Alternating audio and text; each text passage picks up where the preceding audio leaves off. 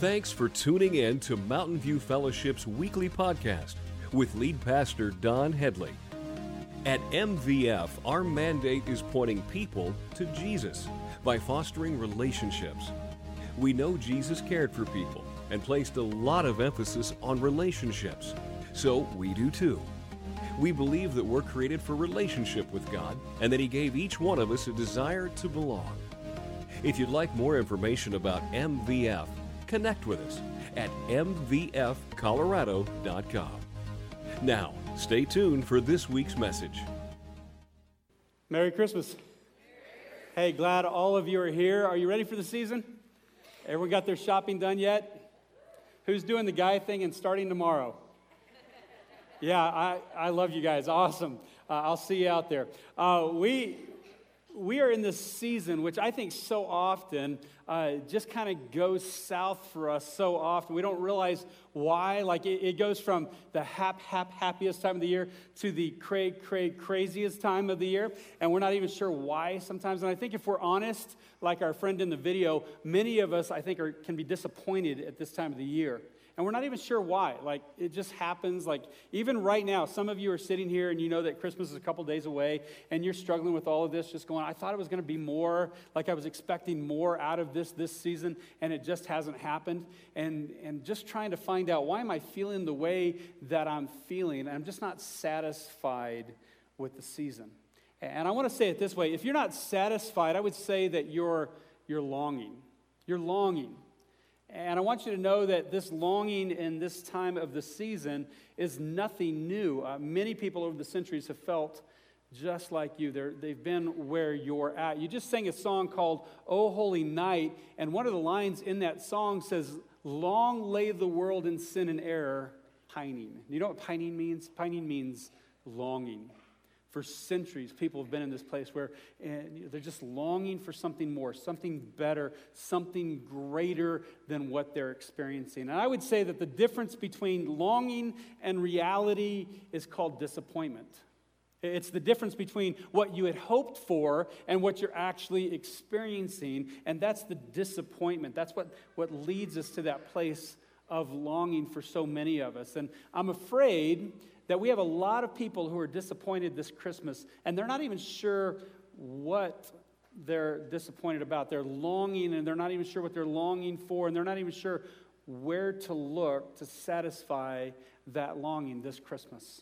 Now, it's impossible for us to really understand this longing until we know how we got here. And so what I'm going to do is something a little bit different. Is I want to walk through the Bible in a nutshell real quick. I have to go clear back to the beginning and in hopes of showing us why we're in this place where we're longing. Even in a time of the year when we're supposed to be experiencing joy and excitement and anticipation. And so I want us to take a look at the story of the Bible, because I believe that the story of the Bible is really the story of God and mankind, His relationship with mankind and how it's unfolded. And we know from the very beginning of the Bible that it starts off with God creating the heavens and the earth, the universe, and He creates everything within it. And then in that moment, He does something amazing. He breathes life into mankind. And we have Adam and Eve, and they're created for the glory of God. They're here to glorify God in this new setting, this perfect setting. And they're enjoying this perfect communion with God, this perfect relationship. And God has created us not just to glorify Him, but to experience an eternal relationship with Him. And then in the middle of this beautiful picture, our enemy slides in and whispers a lie, and we buy into it. And with that original sin comes death. And if you ever wonder why death is so horrible, why we hate it, we don't like going to funerals, and when we lose someone, it hurts so badly, it's because we were never designed for that. God didn't design us for death. He designed us for eternal life with Him and locked in a relationship with Him. But yet, because of that original sin, we experience death. And this continues, this sin continues within the line, even to the next generation, where we see the sons of Adam and Eve, one of them by the name of Cain, through jealousy and rage, actually kills the other one, Abel.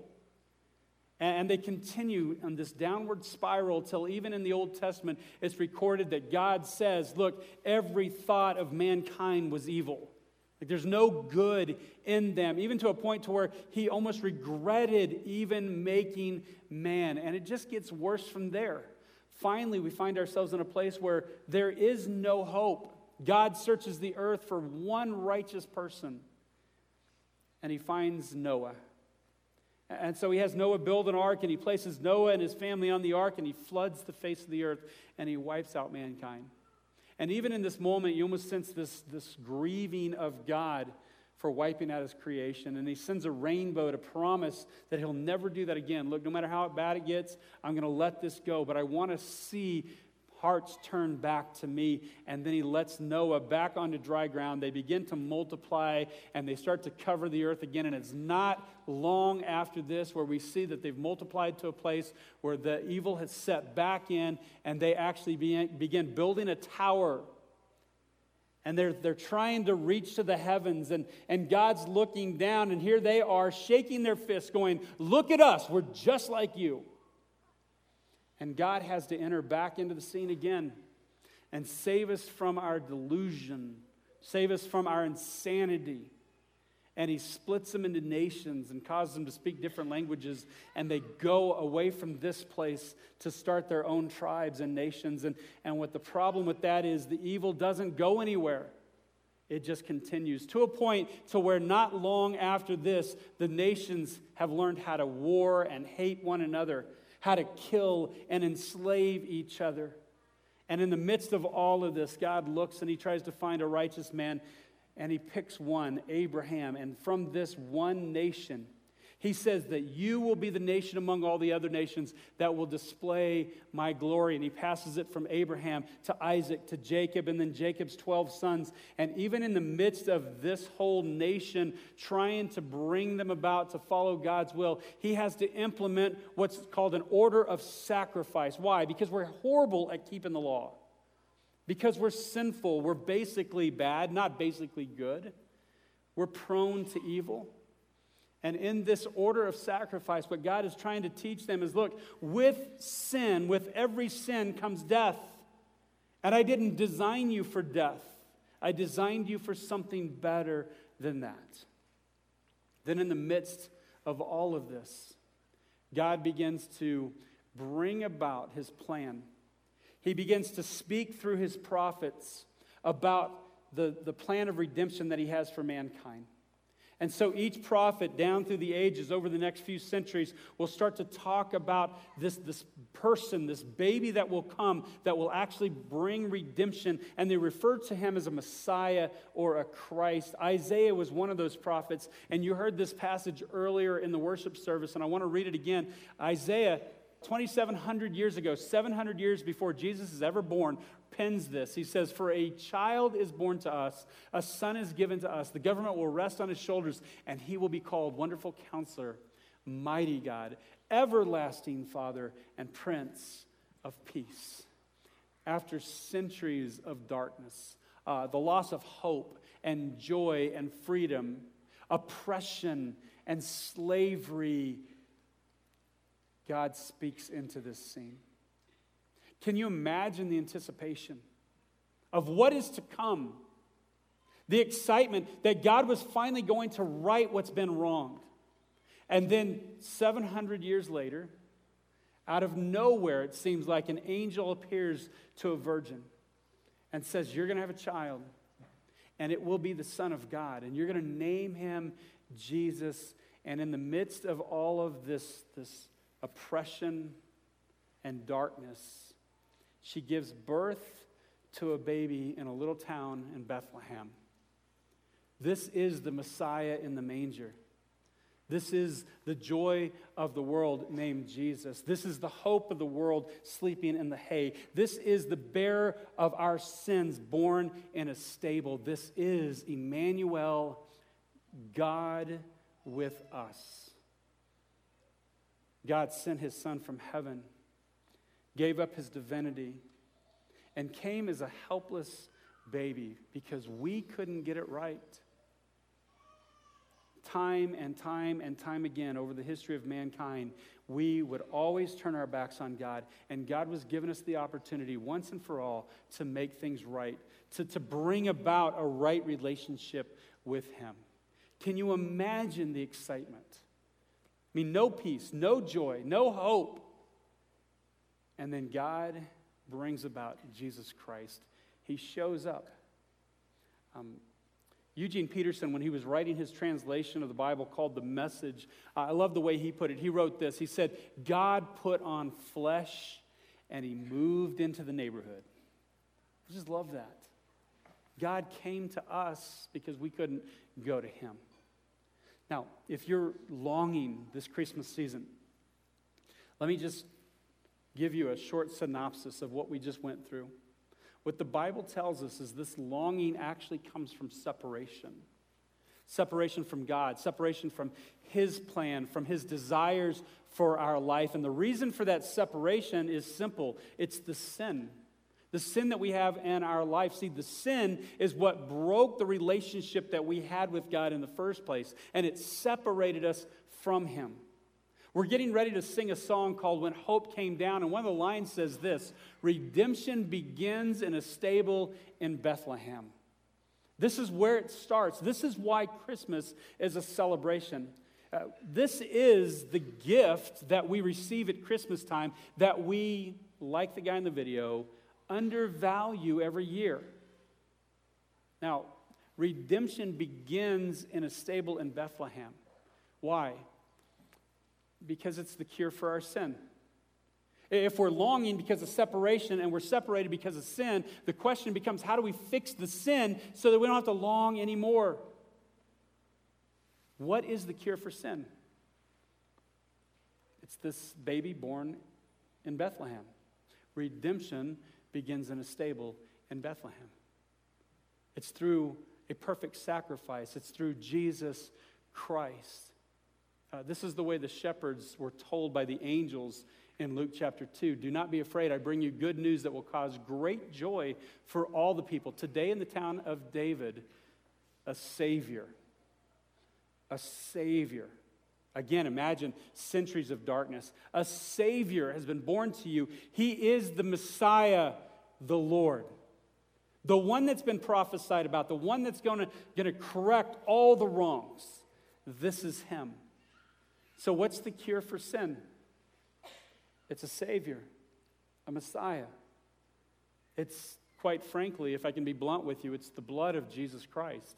And I know it might seem kind of odd at Christmas time talking about blood, but let's be honest here, okay? I don't think that we can talk about the manger without the cross, because without the manger, there is no cross.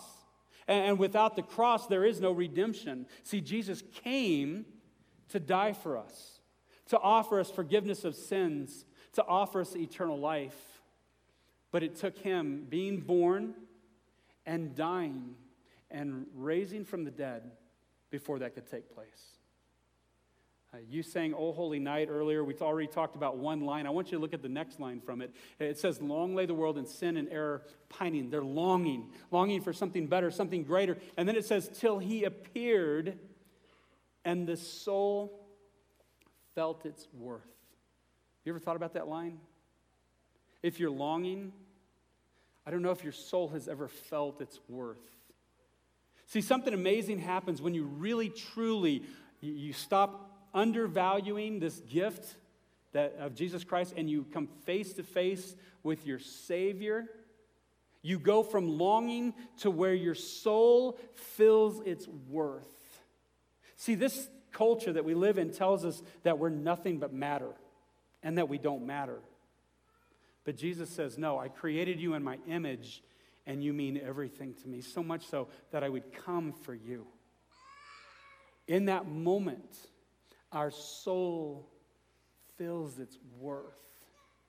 We understand who God is and who we are in God and how much He loves us. And our soul finds its worth. See, this is the opposite of longing. Can I just say it this way? Longing stops when belonging starts. Longing stops when belonging starts. Now, the true gift of Christmas is the gift of a Savior.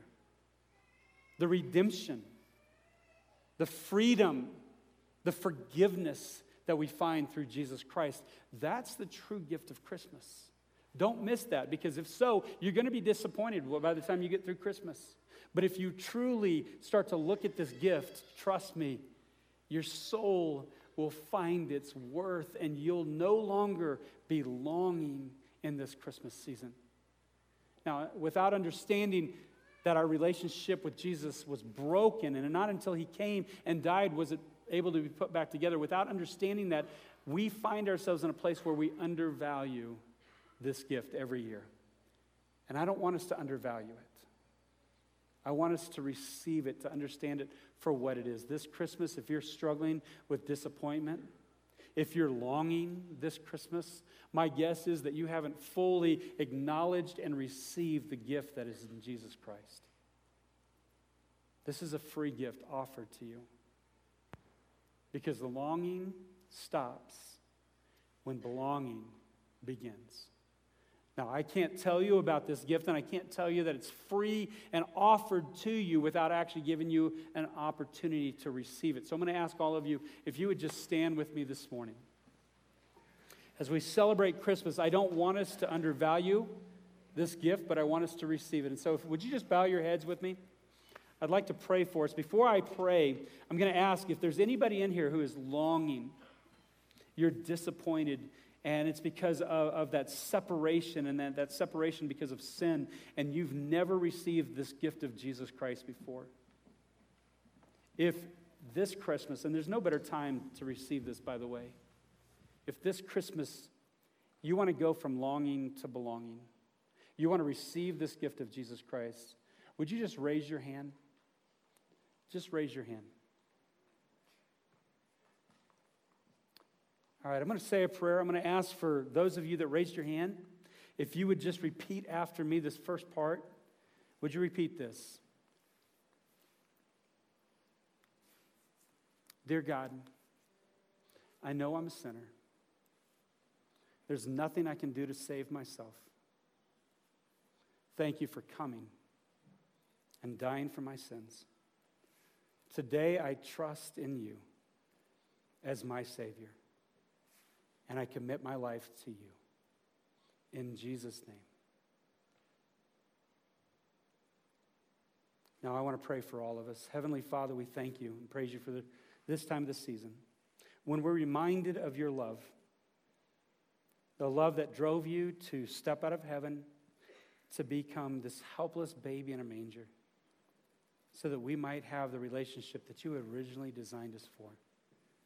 Heavenly Father, don't let us leave this room today without receiving that. Help us not to undervalue that gift this Christmas, but to embrace it. And in that, help us to receive the hope and the love and the peace that we receive from this gift.